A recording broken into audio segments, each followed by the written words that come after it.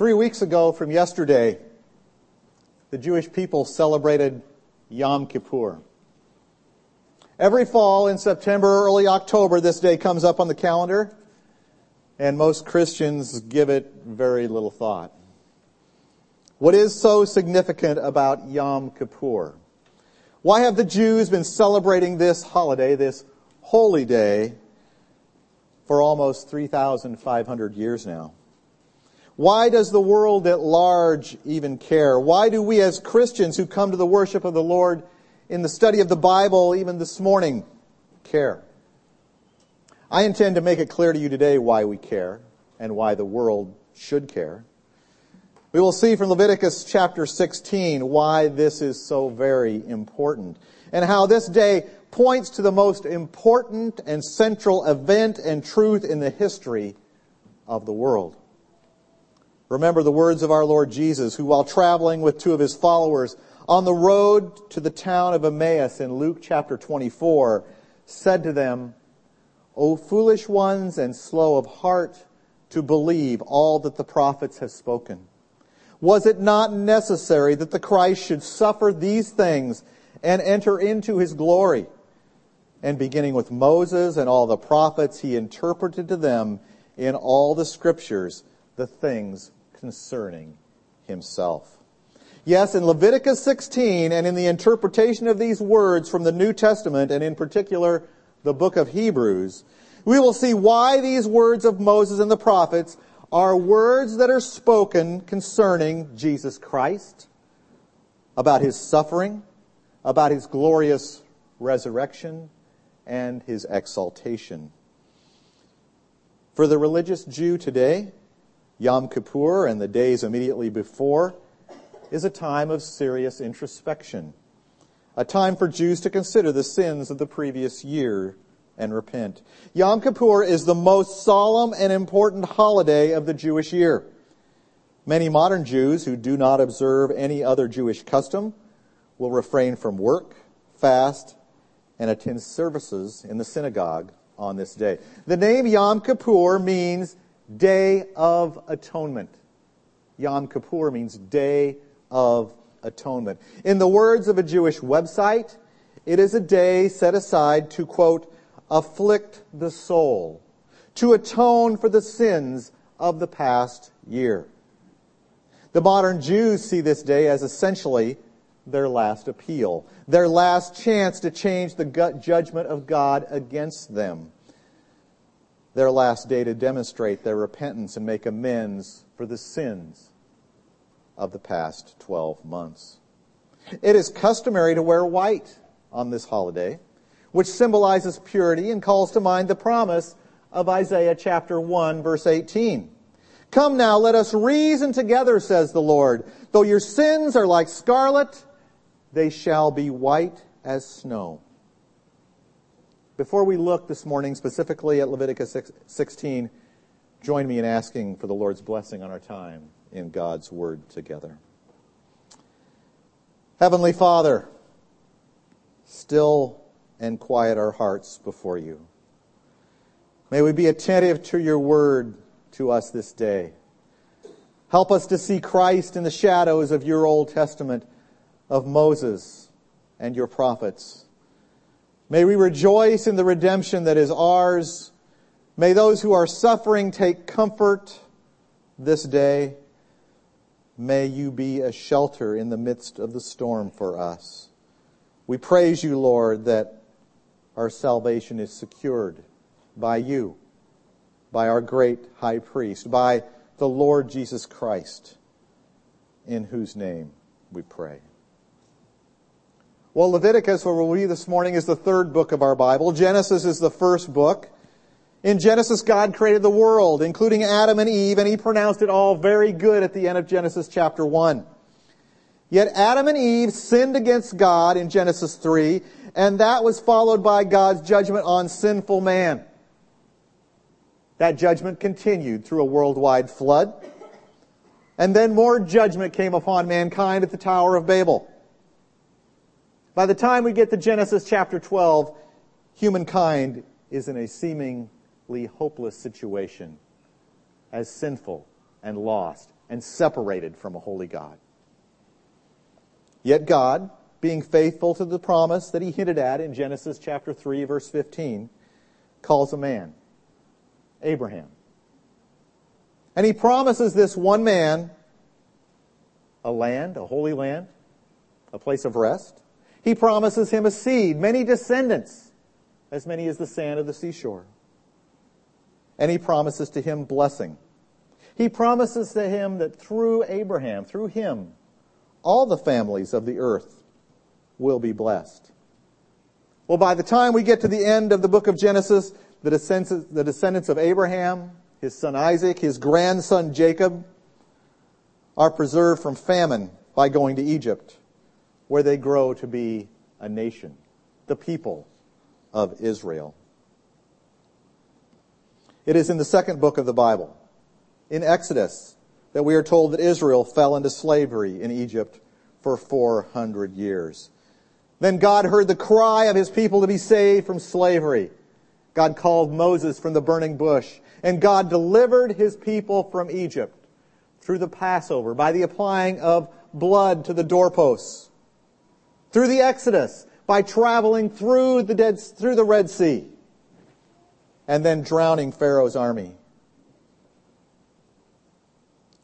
Yet in mercy, God provides for them a law that represents the character of God, so that they might be God's representative before others. The people of Israel agreed to the 10 Commandments, to God's law. Yet God in his grace made provision for them in anticipation of the sin that he knew they would commit. His charge to them was to be holy as God is holy, yet they rebelled against him.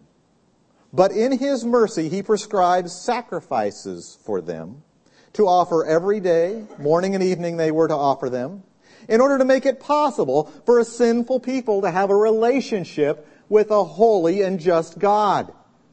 These are described in the closing chapters of Exodus and in the first 15 chapters of the third book of the Bible, Leviticus.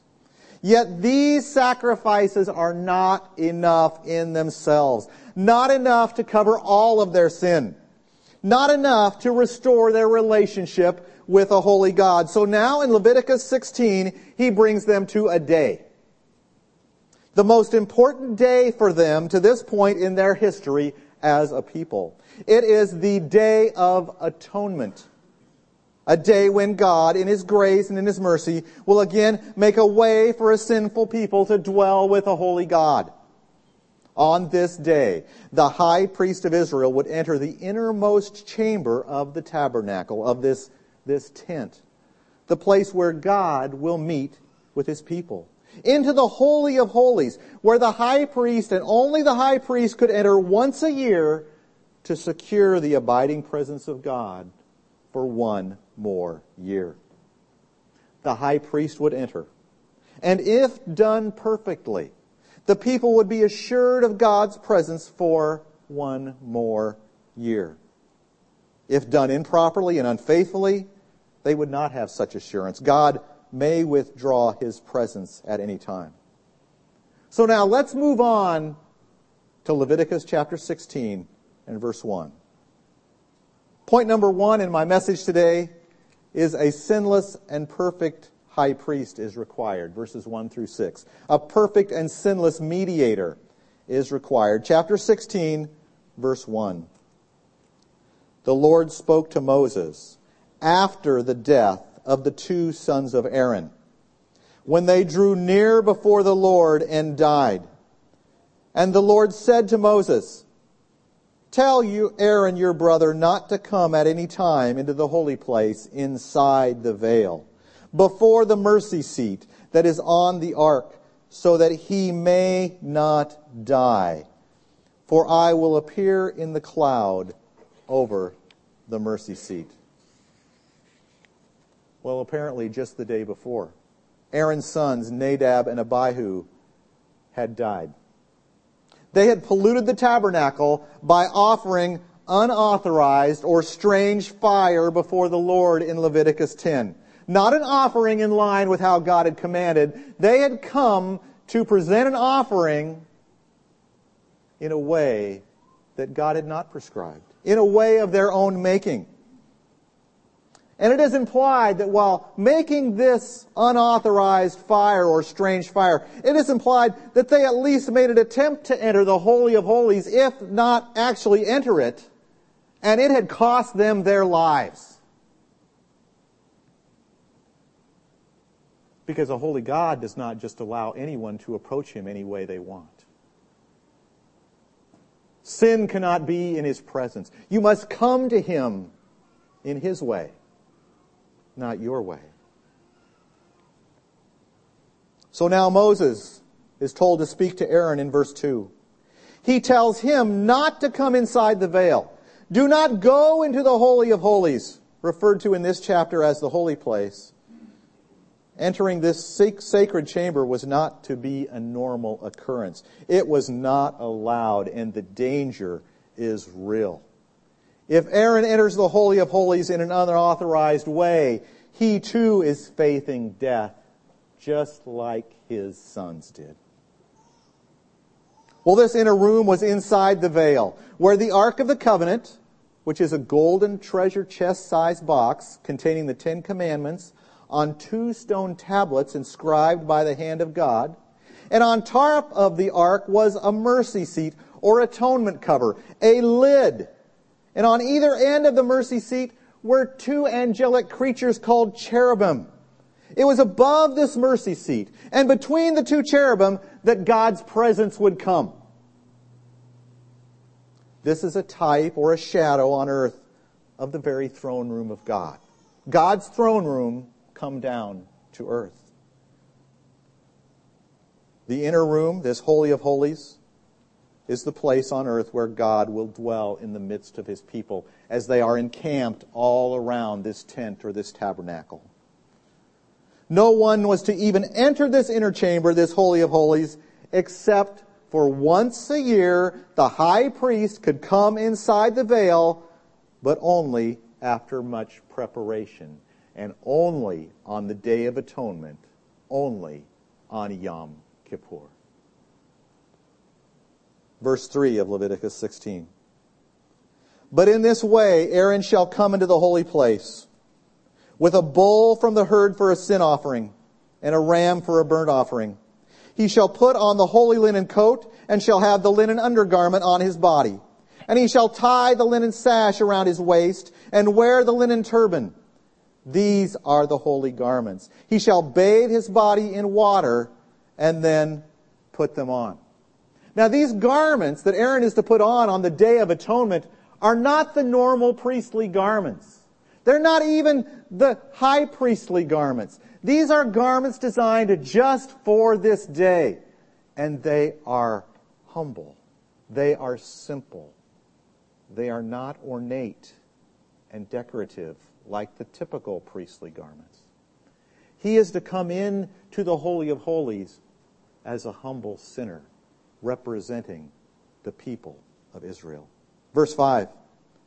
And he shall take from the congregation of the people of Israel 2 male goats for a sin offering, and 1 ram for a burnt offering. Aaron shall offer the bull as a sin offering for himself, and shall make atonement for himself and for his house. Notice, to prevent his death, Aaron is to bring a bull for a sin offering to cover his personal sin, and a ram for a burnt offering to cover the sins of the people. We'll come back to those goats in just a moment. Notice Aaron also needed to bathe to cleanse himself from impurity. In contrast to Aaron, Jesus, as our only high priest, did not need to offer a personal sacrifice. For He is holy, perfect, and sinless. Jesus possessed a righteousness unlike the high priest of Israel. The author of Hebrews, referring to Jesus in chapter 7, says, For it was indeed fitting that we should have such a high priest, referring to Christ, holy, innocent, unstained, separated from sinners, and exalted above the heavens. He has no need, like those high priests, to offer sacrifices daily, first for His own sins and then for those of the people, since He did this once for all when He offered up Himself. For the law appoints men in their weakness as high priests, in their sin as high priests. But the word of the oath, which came later than the law, appoints a son who has been made perfect forever. Appoints Christ, who is perfect forever. Jesus does not need to offer sacrifices for his own sin. He is a sinless and perfect high priest, and we need a holy, sinless, perfect high priest. Point number 2. 2 goats that satisfy wrath and take away guilt. Verses 7 to 10. We need a substitute. We need one that takes away guilt and satisfies God's wrath. Verse 7. Then he shall take the 2 goats and set them before the Lord at the entrance of the tent of meeting. And Aaron shall cast lots over the 2 goats, one lot for the Lord, and the other lot for Azazel.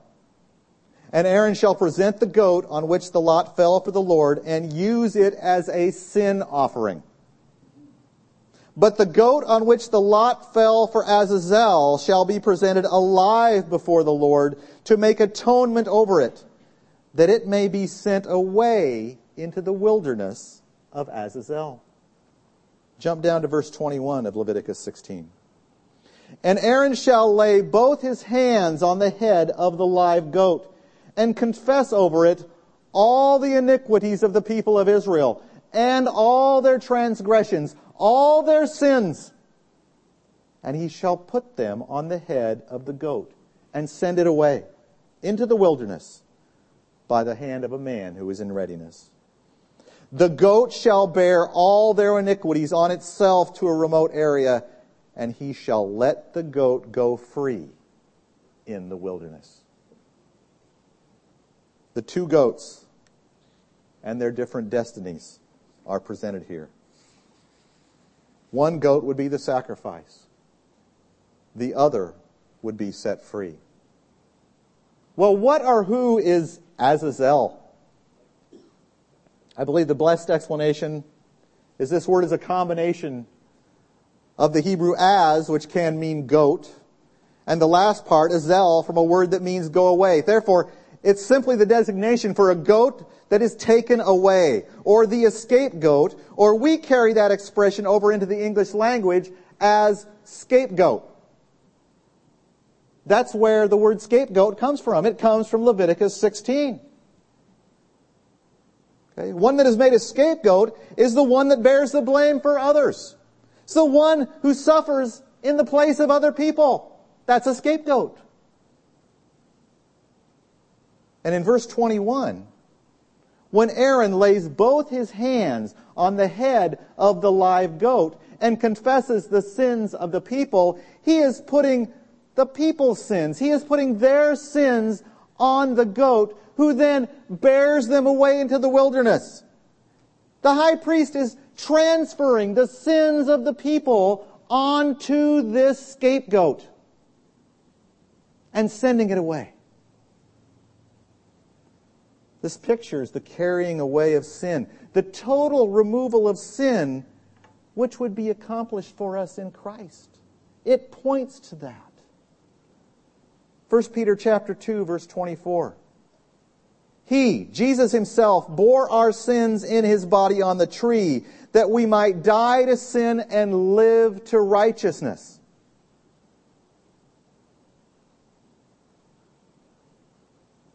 He, God the Father, made him who knew no sin to be sin for us, so that we might become the righteousness of God in him.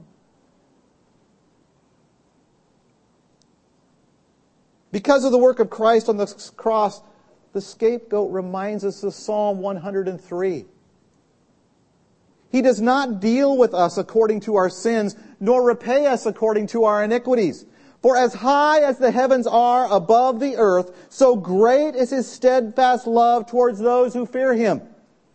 As far as the east is from the west, so far does he remove our transgressions from us. Jesus has become our scapegoat. He takes our sins away. We also see the imagery of two big theological words here. We see propitiation and expiation here. We see propitiation in the sacrifice of the goat of the sin offering. It is a sacrifice, yes, a substitute that satisfies God's wrath. That's what propitiation means. It means to satisfy God's wrath or to appease God's wrath. We see expiation in the placing of sin on the head of the scapegoat and setting it free. It is the substitute that takes guilt away. That's what expiation means, to take guilt away. Propitiation is also seen in the sprinkling of the blood in the atonement cover, which we will talk about next. The mercy seat, the lid on the Ark of the Covenant, when it is sprinkled with blood, that is picturing the satisfying of the wrath of God. And to satisfy the wrath of God, blood or death is necessary. These goats are pointing to Christ. They are shadows of the reality of Christ's righteous life, death, and resurrection that will satisfy the wrath of God and to take away our guilt before Him. They are pointing to the need for a substitute and the two aspects of that substitution that are provided in Jesus Christ. Point number 3 of my message. The blood of the substitute sacrifice covers sin. Verses 14 to 19. Now we come to the most important aspect of the Day of Atonement. The high priest enters into the Holy of Holies and applies the blood of the bull and the goat to the mercy seat for the sins of the people. Verse 14. And he shall take some of the blood of the bull and sprinkle it with his finger on the front of the mercy seat on the east side. And in front of the mercy seat he shall sprinkle some of the blood with his finger 7 times. Then he shall kill the goat of the sin offering, that is, for the people, and bring its blood inside the veil, and do with its blood as he did with the blood of the bull, sprinkling it over the mercy seat and in front of the mercy seat. Thus he shall make atonement for the holy place, because of the uncleanness of the people of Israel, and because of their transgressions, all their sins. And so he shall do for the tent of meeting, which dwells with them in the midst of their uncleanness. No one may be in the tent of meeting from the time he enters to make atonement in the holy place until he comes out and has made atonement for himself and for his house and for all the assembly of Israel. Then he shall go out to the altar that is before the Lord and make atonement for it, and shall take some of the blood of the bull and some of the blood of the goat and put it on the horns of the altar all around, and he shall sprinkle some of the blood on it with his finger 7 times and cleanse it and consecrate it from the uncleanness of the people of Israel. You see, once inside the Holy of Holies, this inner chamber, he would sprinkle the blood upon the mercy seat to remove Israel's sin. It's the most solemn act of worship in all the sacrifices and ceremonies of Israel. The blood sprinkled before God's throne on the lid of God's throne symbolizes the substitutionary atonement for sin that God graciously provides. When God above his throne looks at sin because of man's transgression of the law, God sees the blood. He sees the atonement. The blood on the atonement cover. The very next chapter speaks to this. Leviticus chapter 17, verse 11. Look over there if we will. You will find that the blood is required to make atonement for sin. Blood represents death. The penalty for sin is death. Separation from God for all eternity. And God is telling us that a blood sacrifice is necessary. Verse 29. And it shall be a statute for you forever, that in the 7th month, on the 10th day of the month, you shall afflict yourselves and shall do no work, either the native or the stranger who sojourns among you. For on this day shall atonement be made for you to cleanse you. You shall be clean before the Lord from all your sins. Jump down to verse 34. And this shall be a statute forever for you, that atonement may be made for the people of Israel once in the year because of all their sins. And Aaron did as the Lord commanded Moses. The point? The blood of a substitute sacrifice is required to cover sin. The blood of a substitute sacrifice is required to cover sin. Why should we care? Why is this so very important for us to understand?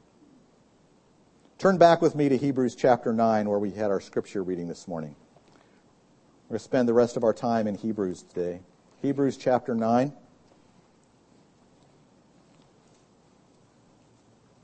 Hebrews 9 gives us a good place to start as the author points out the connection of the sacrifices of the Day of Atonement in Hebrews chapter 9, starting in verse 24. For Christ has entered not into holy places made with hands, which are copies of the true things, but into heaven itself, now to appear in the presence of God on our behalf. For was it to offer himself repeatedly, as the high priest enters the holy places every year with blood not his own? For then he would have had to suffer repeatedly, since the foundation of the world. But as it is, he has appeared once for all at the end of the ages to put away sin by the sacrifice of himself. You see, Hebrews tells us this tabernacle on earth we read about in Leviticus 16 is a copy of the true temple in heaven. But in the true temple of heaven, a great high priest enters into the presence of God. Yes, our high priest, Jesus Christ, entered that heavenly temple. He did not enter a copy here on earth. And he offered a sacrifice, not of animals, but of himself. And he offered his sacrifice once. Not daily, not morning and evening, not once a year, but once for all time.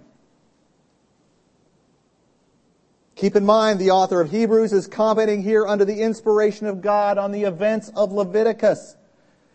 Just as the Old Testament sacrifices cleansed Israel by pointing to the true sacrifice of Christ to come, so does the atonement of Christ cleanse us from sin. And his work on the cross on our behalf doesn't just offer the possibility of cleansing from sin, but it actually cleanses us from sin. The work of Christ does not just make the possibility of atonement for sin for his people possible. Rather, it provides a real, actual atonement for your sin and my sin as those who believe in Jesus Christ, who are his people. Christ's sacrifice satisfies the wrath of God and takes away our guilt for sin. This is why we can do nothing to earn our salvation. Everything has been absolutely and completely done by Jesus in his life, death, and resurrection. Look at Hebrews chapter 10 with me, verse 1. For since the law has but a shadow of the good things to come instead of the true form of these realities, it can never, by the same sacrifices that are continually offered every year, make perfect those who draw near. Otherwise, would they not have ceased to be offered? Since the worshippers, having once been cleansed, would no longer have any consciousness of sins. But in these sacrifices, there is a reminder of sins every year. For it is impossible for the blood of bulls and goats to take away sins. Go down with me to verse 12. But when Christ had offered for all time a single sacrifice for sins, he sat down at the right hand of God, waiting from that time until his enemies should be made a footstool for his feet. For by a single offering he has perfected for all time those who are being sanctified. Notice two things. First, in verse 12, Jesus sat down. He sat down in the heavenly temple at the right hand of God. Aaron didn't sit down. The high priest of Israel had no place to sit down. As a matter of fact, he didn't want to spend too long in there, because he was in the presence of God. He had duties to perform. He got those duties done and he got out. He didn't linger. But Jesus is waiting there today at the right hand of the Father, interceding for you and for me.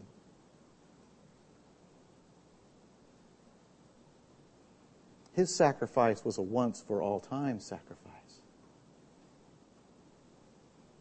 The second thing I want you to notice is verse 14. It says that by a single offering, he has perfected for all time those who are being sanctified. Who are those that are being sanctified? Well, if you've placed your faith in Christ as Savior, it's you.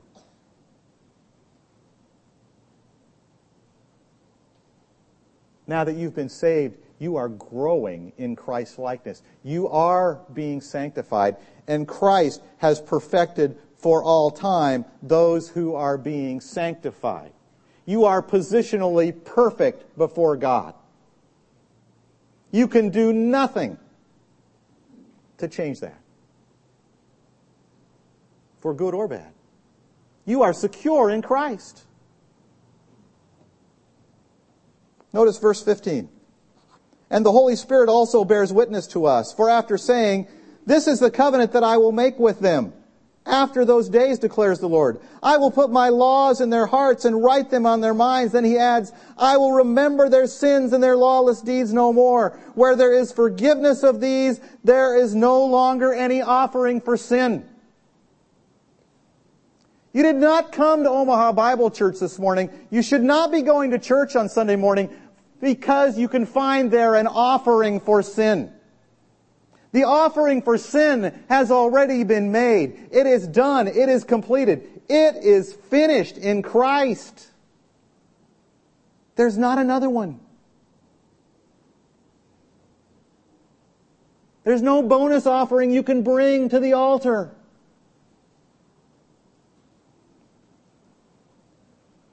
It is the sacrifice of Christ that the sacrifices of the Day of Atonement are fulfilled, that Yom Kippur are fulfilled in Christ. Well, what happened at the moment of Christ's death? What happened at the temple in Jerusalem, at the entrance to the Holy of Holies, to the veil, to the curtain that leads into this place where the high priest was to go on the Day of Atonement? What happened on that day? Matthew 27, verse 50. And Jesus cried out again with a loud voice, and yielded up his spirit. And behold, the curtain of the temple was torn in two from top to bottom, and the earth shook, and the rocks were split. The curtain, the veil into the Holy of Holies in the great temple of Jerusalem in Jerusalem was torn, was ripped in two, symbolizing that the way into the presence of God was now open.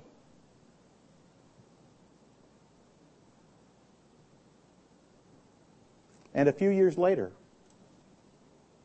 just 37 years later, the temple itself in Jerusalem was burned to the ground and totally destroyed.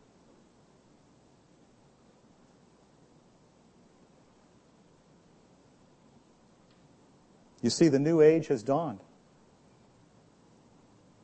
The Messiah, the Christ, has come. What was foreshadowed in Leviticus 16, what the law was whispering about the one that was coming, about the great high priest who would open the way to the presence of God and would do so by the blood of a substitute sacrifice, has come true in the fullness of time.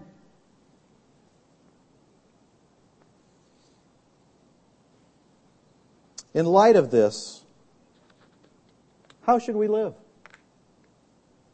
How should we, as Christians who are followers of Christ, live? Hebrews chapter 10, verse 19. Therefore, brothers, since we have confidence to enter the holy place by the blood of Jesus, by the new and living way that He opened for us, through the curtain, that is, through His flesh, and since we have a great high priest over the house of God, let us draw near with a true heart in full assurance of faith, with our hearts sprinkled clean from an evil conscience, and our bodies washed with pure water. Let us hold fast the confession of our hope without wavering, for He who promised is faithful. And let us consider how to stir up one another to love and good works, not neglecting to meet together, as is the habit of some, but encouraging one another, and all the more as you see the day drawing near.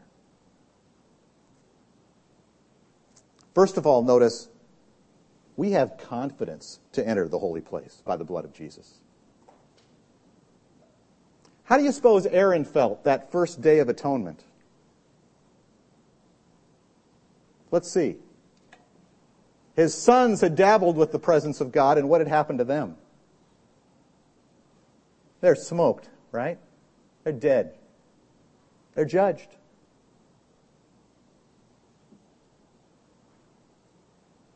But Aaron's called to go in.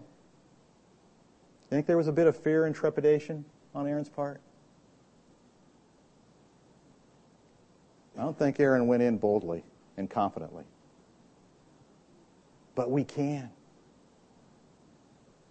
We can. And the author of Hebrews gives us 3 different ways to think about how we apply this truth in our life.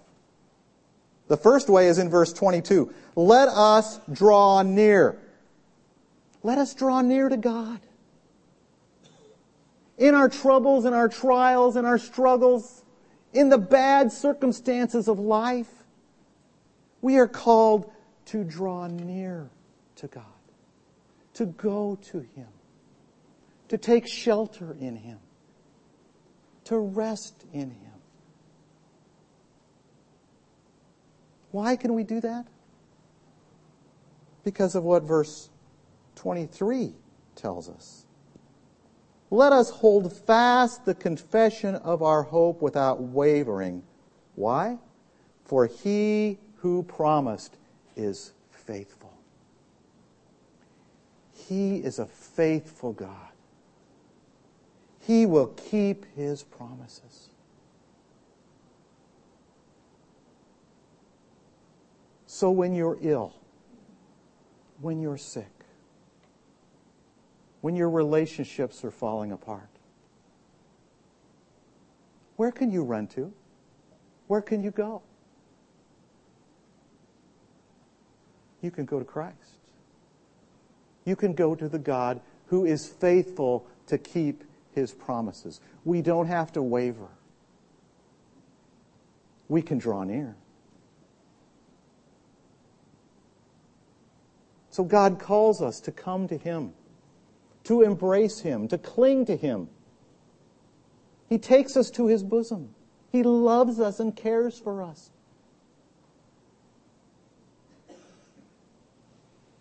And then the third exhortation, verse 24 and 25. let us consider how to stir up one another to love and good works, not neglecting to meet together as is the habit of some, but encouraging one another, and all the more as you see the day drawing near.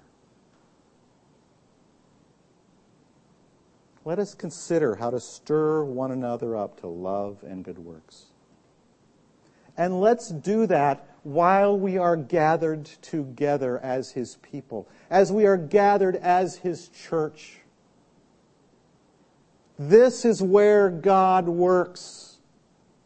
He works in the body of Christ. It's not an accident that the New Testament calls the church the body of Christ. We are in Him, and in Him as corporately together, as a group, as a community, as a people of God. We are to grow together in Christ's likeness, and in so doing, stir one another up to love and good works. We are to be dedicated to that. Evidently, they even had Lone Ranger Christians in the days of the New Testament times. He has to warn them. Don't be a Lone Ranger Christian. Don't be a by-yourself Christian. You need other Christians in your life, because God will work through us together to love one another, to care for one another. Yes, to disagree at times. Goodness knows we disagree over things. But what are we united in?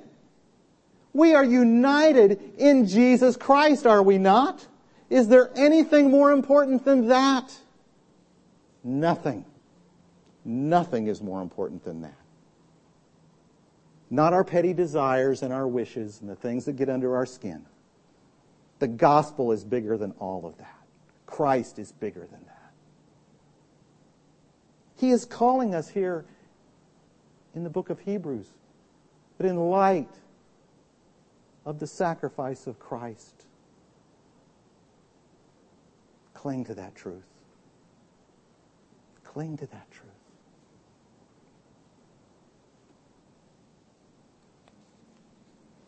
I want you to notice one more thing.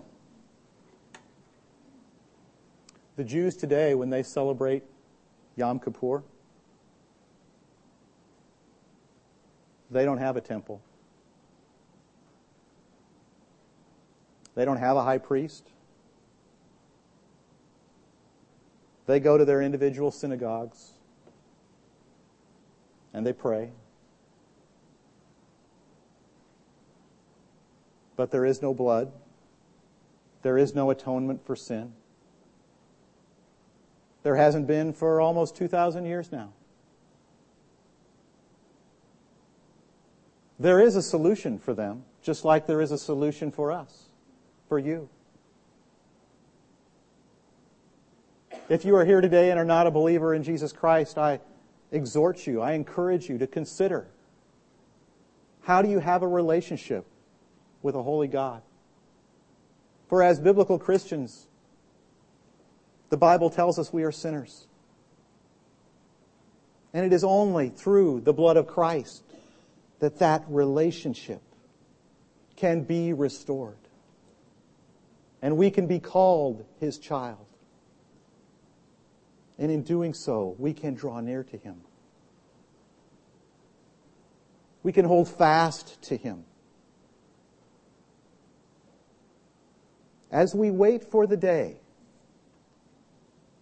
notice Hebrews 25 ends with the exhortation of the day.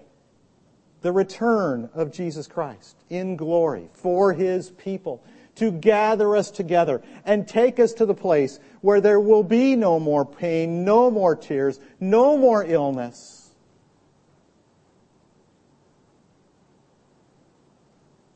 As we understand the Day of Atonement, and as we read in our yearly Bible readings these passages from the Old Testament, our minds should be taken to the cross, to Christ.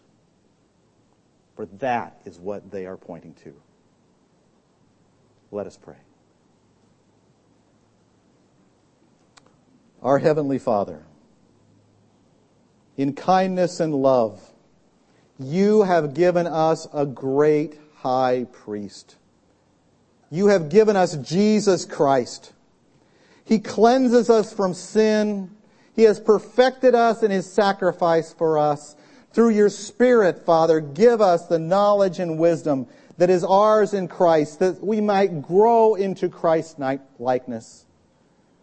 We praise you for Christ's priestly intercession for us at your right hand, even this moment. Stir up in us, Lord, a desire to encourage one another, to love one another, as we wait in eager anticipation for the return of our Savior for His people. In Jesus' name we pray. Amen.